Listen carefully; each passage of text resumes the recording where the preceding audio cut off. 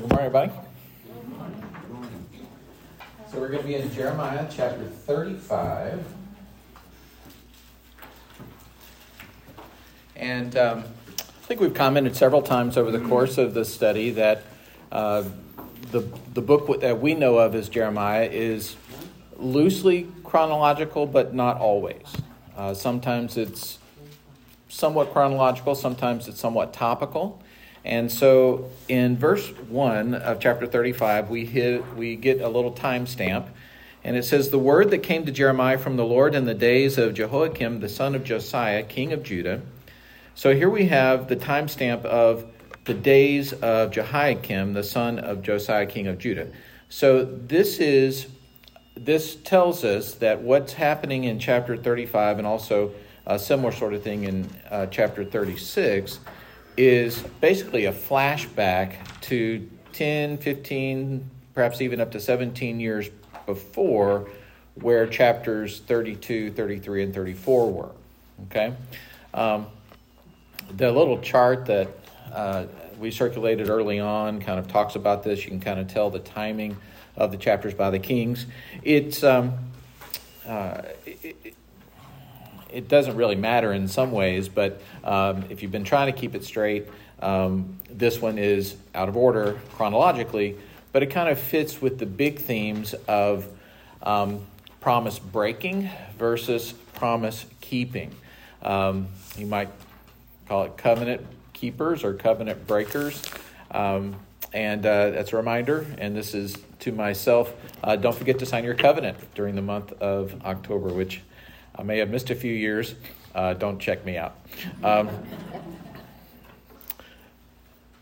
Many a first Sunday in November have I said, oh gosh, and they're locked away somewhere safe, I'm sure, for the next year. So remind me, Mary. All right, so this is, we've seen Jeremiah been given different tasks periodically, and here we have another little job that God has given Jeremiah.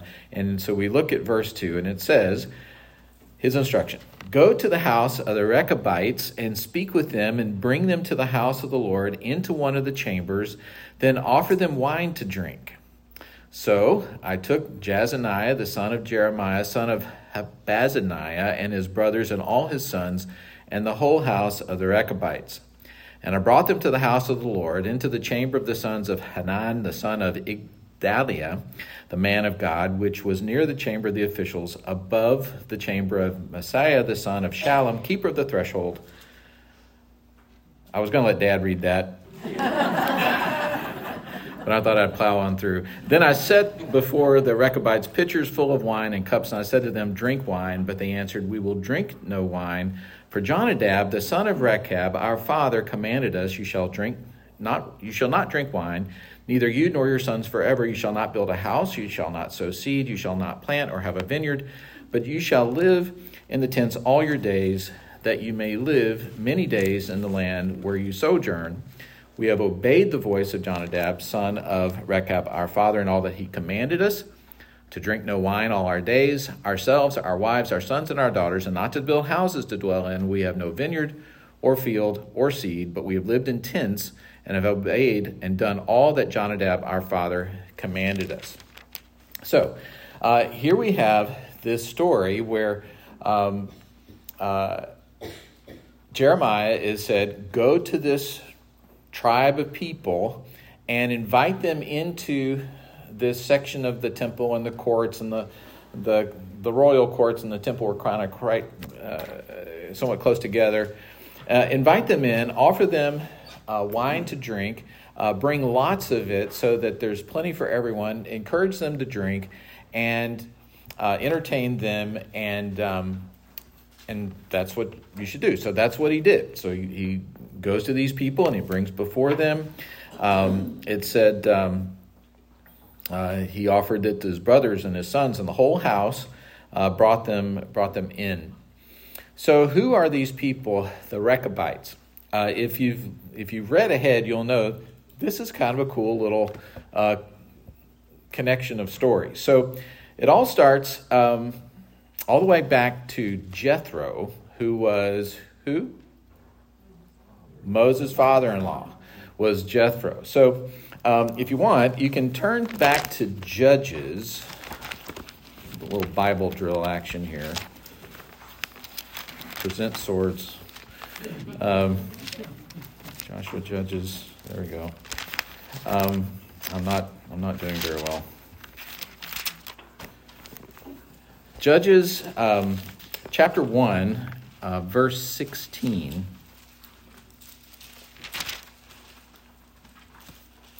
Says, and the descendants of the Kenite, Moses' father-in-law, went up with the people of Judah from the city of palms into the wilderness of Judah, which lies in the Negeb, near Arad, and they went and settled with the people. We've heard about this wilderness area, the Negeb. So this is kind of southern desert people. So this is the distant relatives, or the progeny, the people of Jethro, the Kenites, and they were people who settled in this southern region. And we'll see in the verse I didn't read, which we'll read in a moment, this was a nomadic tribe. So they were probably shepherds wandering around with their flocks through pretty barren, arid areas. So going from watering hole to watering hole, looking for places. And that's who these people were. And we hear about them again in 1 Samuel chapter 15.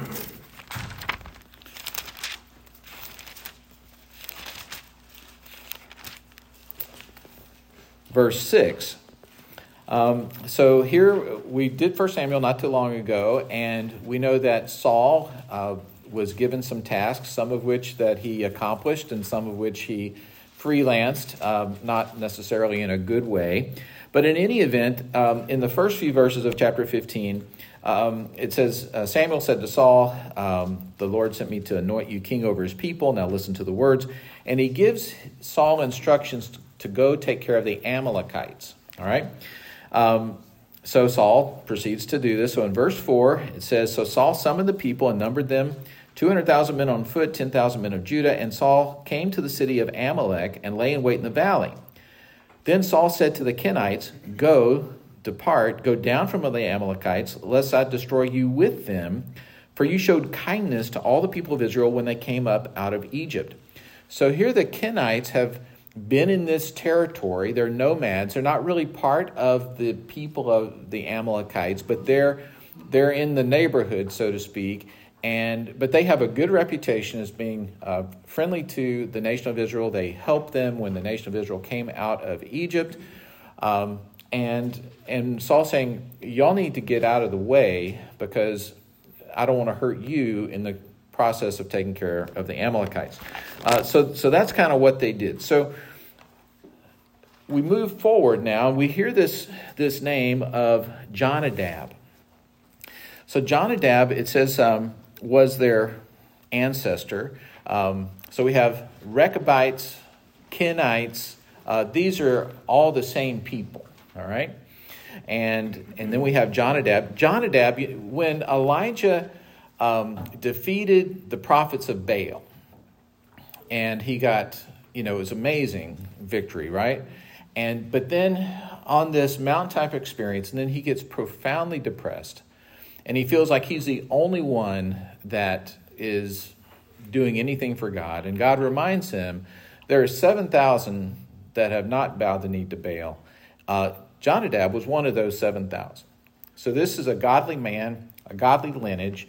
And what happened was, at some point in time, for reasons that we don't totally know, but he gave a command to his family. I don't want you to drink wine. I don't want you to build houses. I don't want you to plant vineyards. I want you to basically have this particular lifestyle as a nomadic people, and this is a command I'm giving to you. Possibly because there were a lot of we know about the Canaanites and a lot of other people that were not fully eradicated from the Promised Land, and we know why that happened. Disobedience. They should have been wiped out, but they weren't.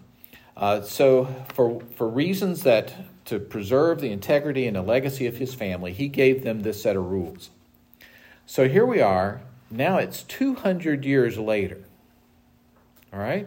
200 years later, and this command that this ancestor had given to this tribe, which is now called the Rechabites, Jeremiah goes to them and says, come in and drink wine. And they say, we're not going to do that. Because we were told not to do that. They were told once, and then that carried forward with enough weight that they were still following that command. They were still nomads. In fact, if you go to verse 11, they explain, it says, but when Nebuchadnezzar, king of Babylon, came up against the land and said, we said, come, let us go to Jerusalem for fear of the army of the Chaldeans and the army of the Syrians. So we were living in Jerusalem. In other words, we're here now because of the threat. That's really the only reason we're here. Normally, we wouldn't even be here, but that's why we're here. But we're still not going to do what you have asked us to do. So it continues. Then the word of the Lord came to Jeremiah. Thus says the Lord of hosts, the God of Israel. Go and say to the people of Judah and the inhabitants of Jerusalem, will you not receive instruction and listen to my words, declares the Lord. Now he's going to contrast the obedience of the Kenite clan, now called the Rechabites. He's going to contrast their obedience to what they were told by their earthly ancestor with the disobedience that they've demonstrated to the word of their heavenly Father. And it says, verse 14, the command that Jonadab, the son of Rechab, gave to his sons to drink no wine has been kept, and they drink none to this day, for they have obeyed their father's command. I have spoken to you persistently, but you have not listened to me. I have sent to you all my servants, the prophets, sending them persistently, saying, turn now every one of you from his evil way and amend your deeds, and do not go after other gods to serve them, and then you shall dwell in the land that I gave to you and your fathers. But you did not incline your ear or listen to me. The sons of Jonadab, the son of Rechab, have kept the command that their father gave them, but this people has not obeyed me. Therefore, thus says the Lord God of hosts, the God of Israel, behold, I am bringing upon Judah and all the inhabitants of Jerusalem all the disaster that I have pronounced against them, because I have spoken to them and they have not listened. I have called to them and they have not answered. But to the house of the Rechabites, Jeremiah said, thus says the Lord of hosts, the God of Israel, because you have obeyed the command of Jonadab your father and kept all his precepts and done all that he commanded you, therefore thus says the Lord of hosts, the God of Israel, Jonadab, the son of Rechab, shall never lack a man to stand before me. Your house is going to always have honor before me. There, as part of that tribe, they probably would have had maybe a priestly representative to stand in the temple. When it says stand before me, that could mean standing in the temple. But there's going to be this ongoing blessing simply because of their obedience and their heritage of supporting the God that brought people out of Egypt and so forth. So it's really interesting. And they were talking about these Rechabites, which was interesting. They said they were maybe a cross between the hippies and the Amish. So the kind of freewheeling folks, nomads, but they kind of kept to themselves like the Amish. They were, through their commitment, tried to insulate themselves from the culture, which was mostly pagan. And they're honored for that. And it just was it's a very interesting story, I think. Yeah, go ahead. I was going to add, could these people also be kind of the nomadic that we see today, the nomadic herders of camels that they make those journeys? Yeah, it could easily be possible that some of those descendants are still wandering that same territory. When they have a very high ethic for hospitality. When you're allowed into a tent or something, they greet people and they really take care of each other. That lifestyle, I think, is still alive today. as Pastor Bobby's been trying to get us on the steering committee and the elders up to speed a little bit, he shared with us a devotional book where this guy went to hang out with these tribes, these nomadic tribes, and hung out with them for several years, and the culture seemed very similar to what you have described here. And so you might say, is that isolationist, or is that like a protective sort of thing? And maybe it's a little bit of both. But I think that just the concept that what a godly dad, granddad, and so forth could instill upon his family, that they continue to follow it for centuries. I mean, we're happy if we even know who our ancestors 200 years ago were, right? I mean, people spend years of study just to, find out who you're connected to, and there's a big industry with all that right now. But think about if it was handed down over and over and over again without computers, without books, without anything but oral tradition, but that got transmitted so faithfully. And you can't transmit the words without transmitting some of the heart behind those words. Otherwise, I don't think they stick for 200 years. So it just got me thinking, are there words that we need to be instilling to our children and grandchildren that might be worth carrying forward for a while? And if so, what are those words? That was interesting to me. And that wraps up 35. Just a nice self-contained chapter. And I love it for the way that it brings forth that echo of all the way from Jethro. Chapter 36. In the 4th year of Jehoiakim, the son of Josiah, king of Judah, this word came to Jeremiah from the Lord. So once again, we have this timestamp of Jehoiakim is still on the throne. Josiah was good. His son Jehoiakim, not good. And we'll see that as we go along. And again, this takes place in roughly the time frame as chapter 25. Verse 2, it says, this is the instruction to Jeremiah. Take a scroll and write on it all the words that I have spoken to you against Israel and Judah and all the nations, from the day I spoke to you, from the days of Josiah until today. So, okay, Jeremiah, here's the thing. Everything you've been saying for the last 10 or 20 years, I'd like for you to write all that down. I hope you've been taking notes. And still have them. And still have them. And they haven't crumbled or withered or been moth-eaten. I'm guessing that there was perhaps some divine recollection going on here. But in any event, it says, take a scroll and write on it all the words that I have spoken to you against Israel and Judah and all the nations from the day I spoke to you, from the days of Josiah until today.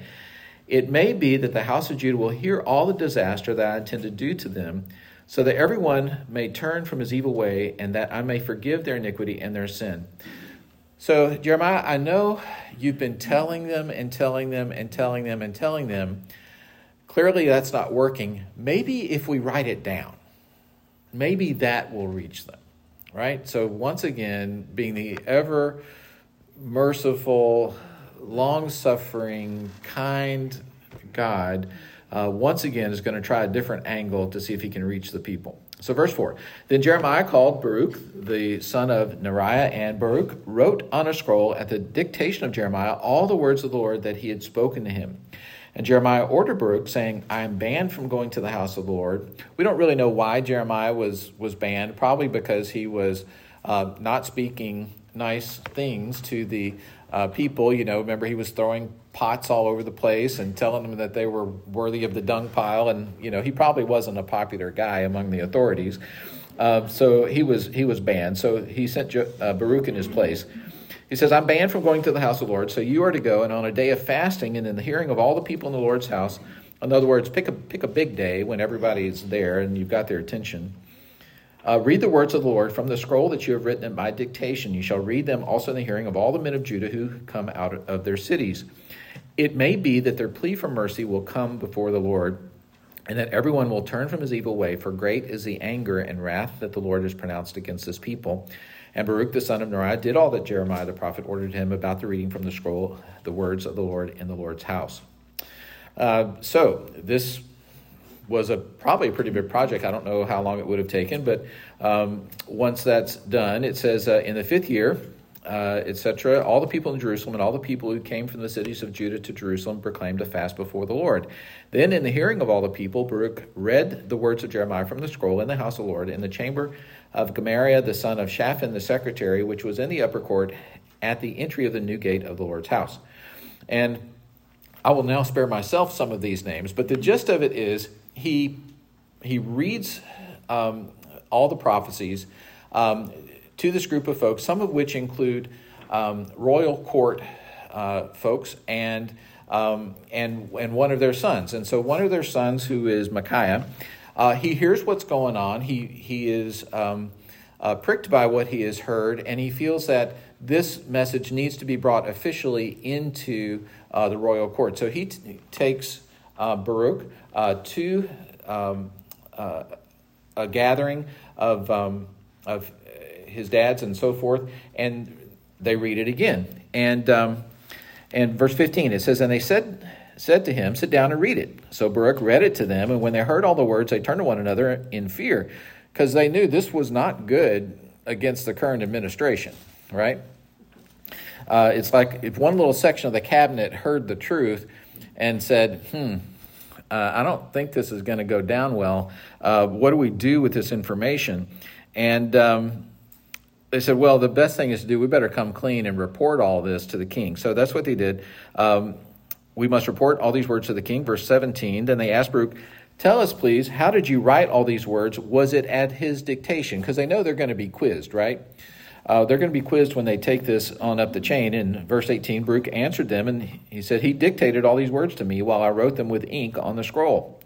Then the official said to Baruch, y'all get out of here. Go and hide, you and Jeremiah, and let no one know where you are. In other words, we're going to thank you. We appreciate your service. We'll take it from here. Y'all need to leave. And we don't want to know where you are, and you guys need to just get out of here. Verse 20. So they went, that is these officials who now have Baruch's scroll. They went into the court of the king, having put the scroll in the chamber of Elishama the secretary, and they reported all the words to the king. Then the king sent Jehudi to get the scroll, and he took it from the chamber of Elishama the secretary, and Jehudi read it to the king and all the officials who stood before the king. It was the 9th month. It was winter. There was a fire. He was in this section of the palace that would have been easier to keep warm. There's a fire pot before him. Verse 23, as Jehudi read 3 or 4 columns, so this is going to be a long scroll, right? Because it was a long list of prophecies, right? So this is probably a pretty good-sized scroll. So read 3 or 4 columns. As he would do this, the king would cut them off with a knife and throw them into the fire in the fire pot until the entire scroll was consumed in the fire that was in the fire pot. Yet neither the king nor any of his servants who heard all these words was afraid, nor did they tear their garments. People were fine with it. Nobody was saying, oh my gosh, look at these words of God written by Baruch via Jeremiah. I'm going to rip my clothes in protest. Nope, none of that happened. They just hung out and were fine with it, basically, by consent. And it says, even there were a few people, it says, verse 25, they urged the king not to burn the scroll, but they wouldn't listen. He wouldn't listen to them. And they said, by the way, go ahead and seize Baruch and Jeremiah, but the Lord hid them. So just the arrogance, the callousness, the deafness to the Lord was just absurd with Jehoiakim.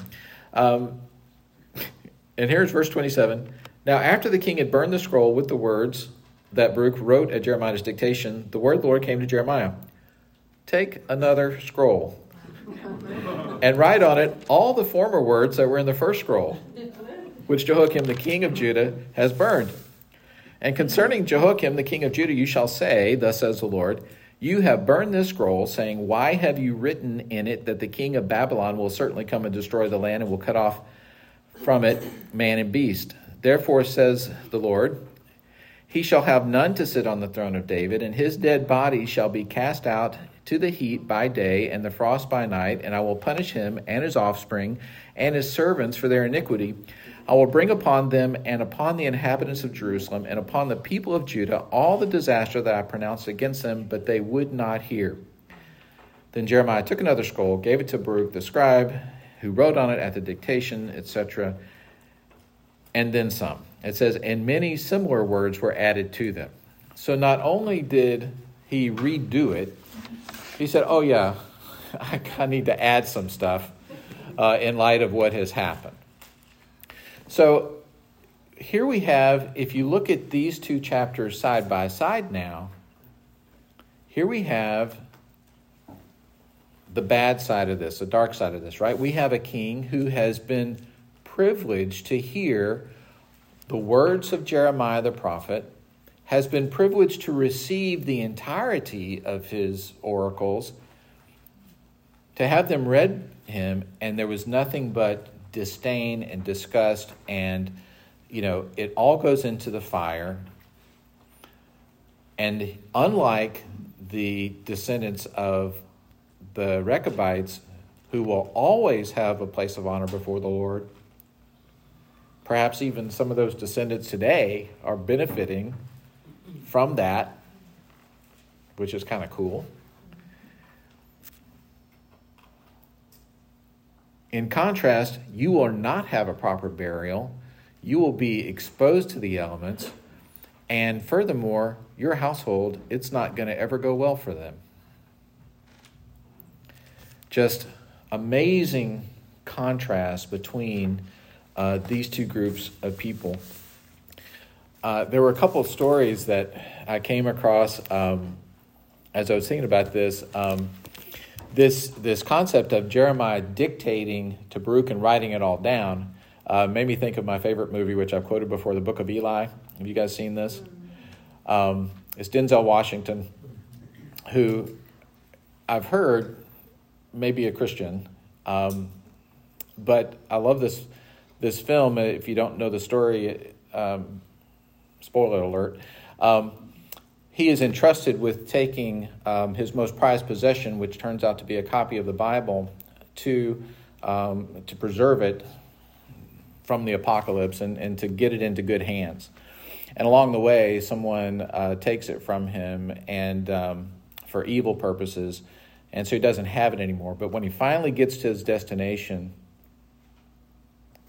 he is able to recite it word for word and faithfully deliver it where it should go. That's what I pictured, and I don't think it'll spoil anything if you watch the movie. It is a little violent, which the good guys win, so I like that part. Is it just called Eli?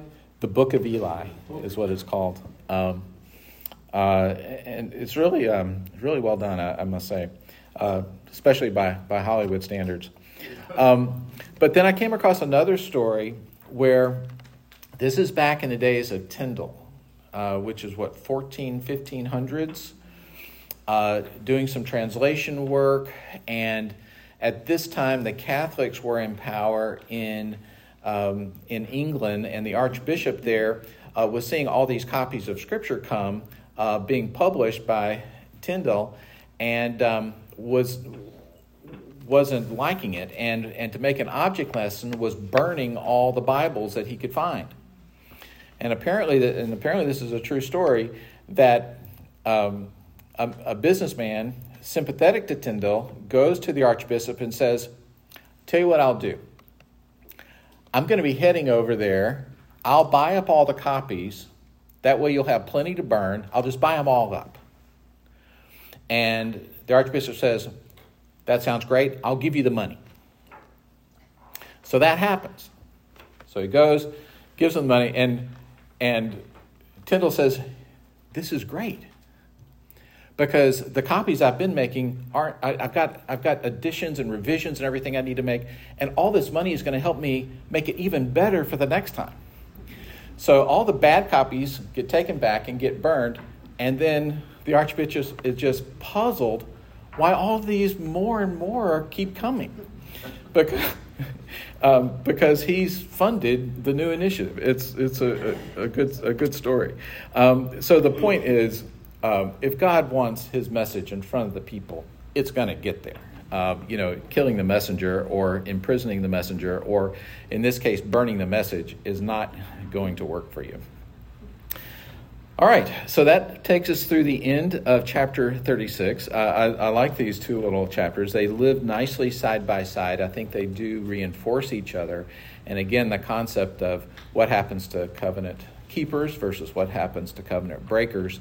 And then it does make us think in terms of legacy and the things that we share down the road. So I'll pause there. Any other comments?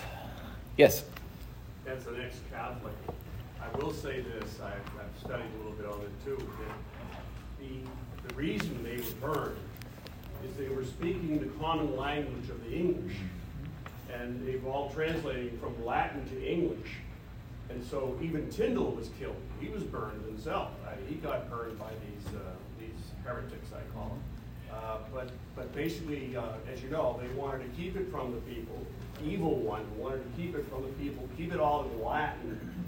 And when he was translating, they didn't like that. That's why they burned him. Yeah. And so, again, it's just part of Satan's way of getting into the church. And I still believe today that a lot of, as you can see, a lot of the stuff, even some of the bishops are revolting against this particular church right now, the Catholic Church. And I'm praying for them to become born again. The Catholics have no idea what it means to be born again, most Catholics. Yeah.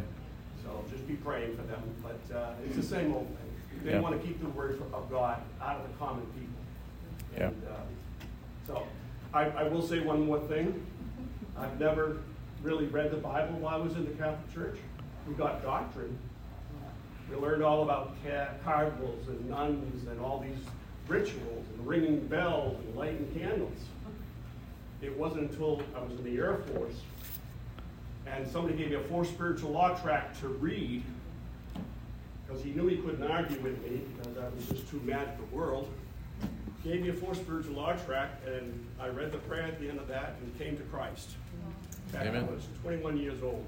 Amen. And out of my 8 kids in the family, 6 of them are not believers.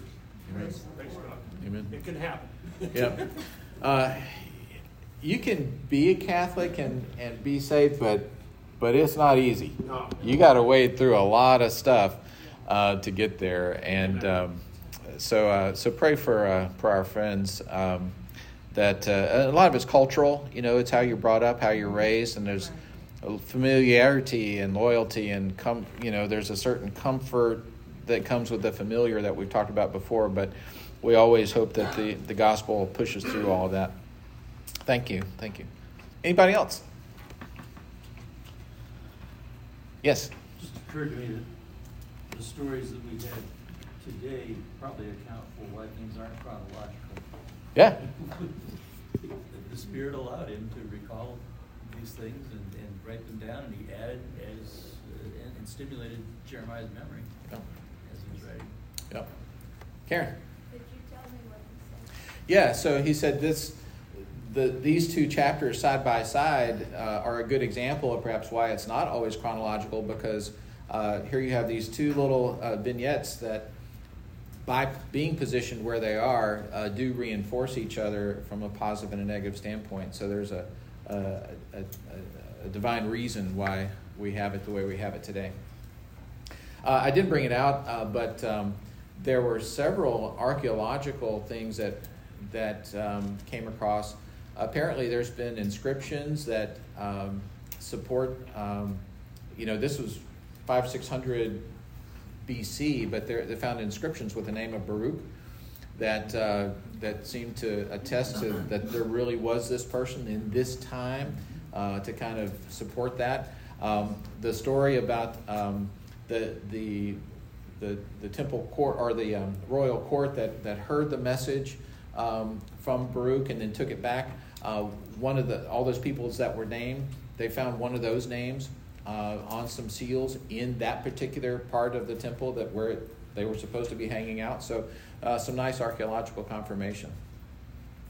All right, let's close. Father, we thank you that you care about covenants, that you always keep yours. We pray that you would help us to be faithful to the commands that you've given us, and that you help us to transmit those to those that we love and care about, and that you inspire us to inspire them to continue to be faithful to you in all the ways that you would have them. We thank you for this community in this room, and that we get to see how they care and love for each other, and thereby reflect that love that you give us. And it's in Jesus' name. Amen. Amen.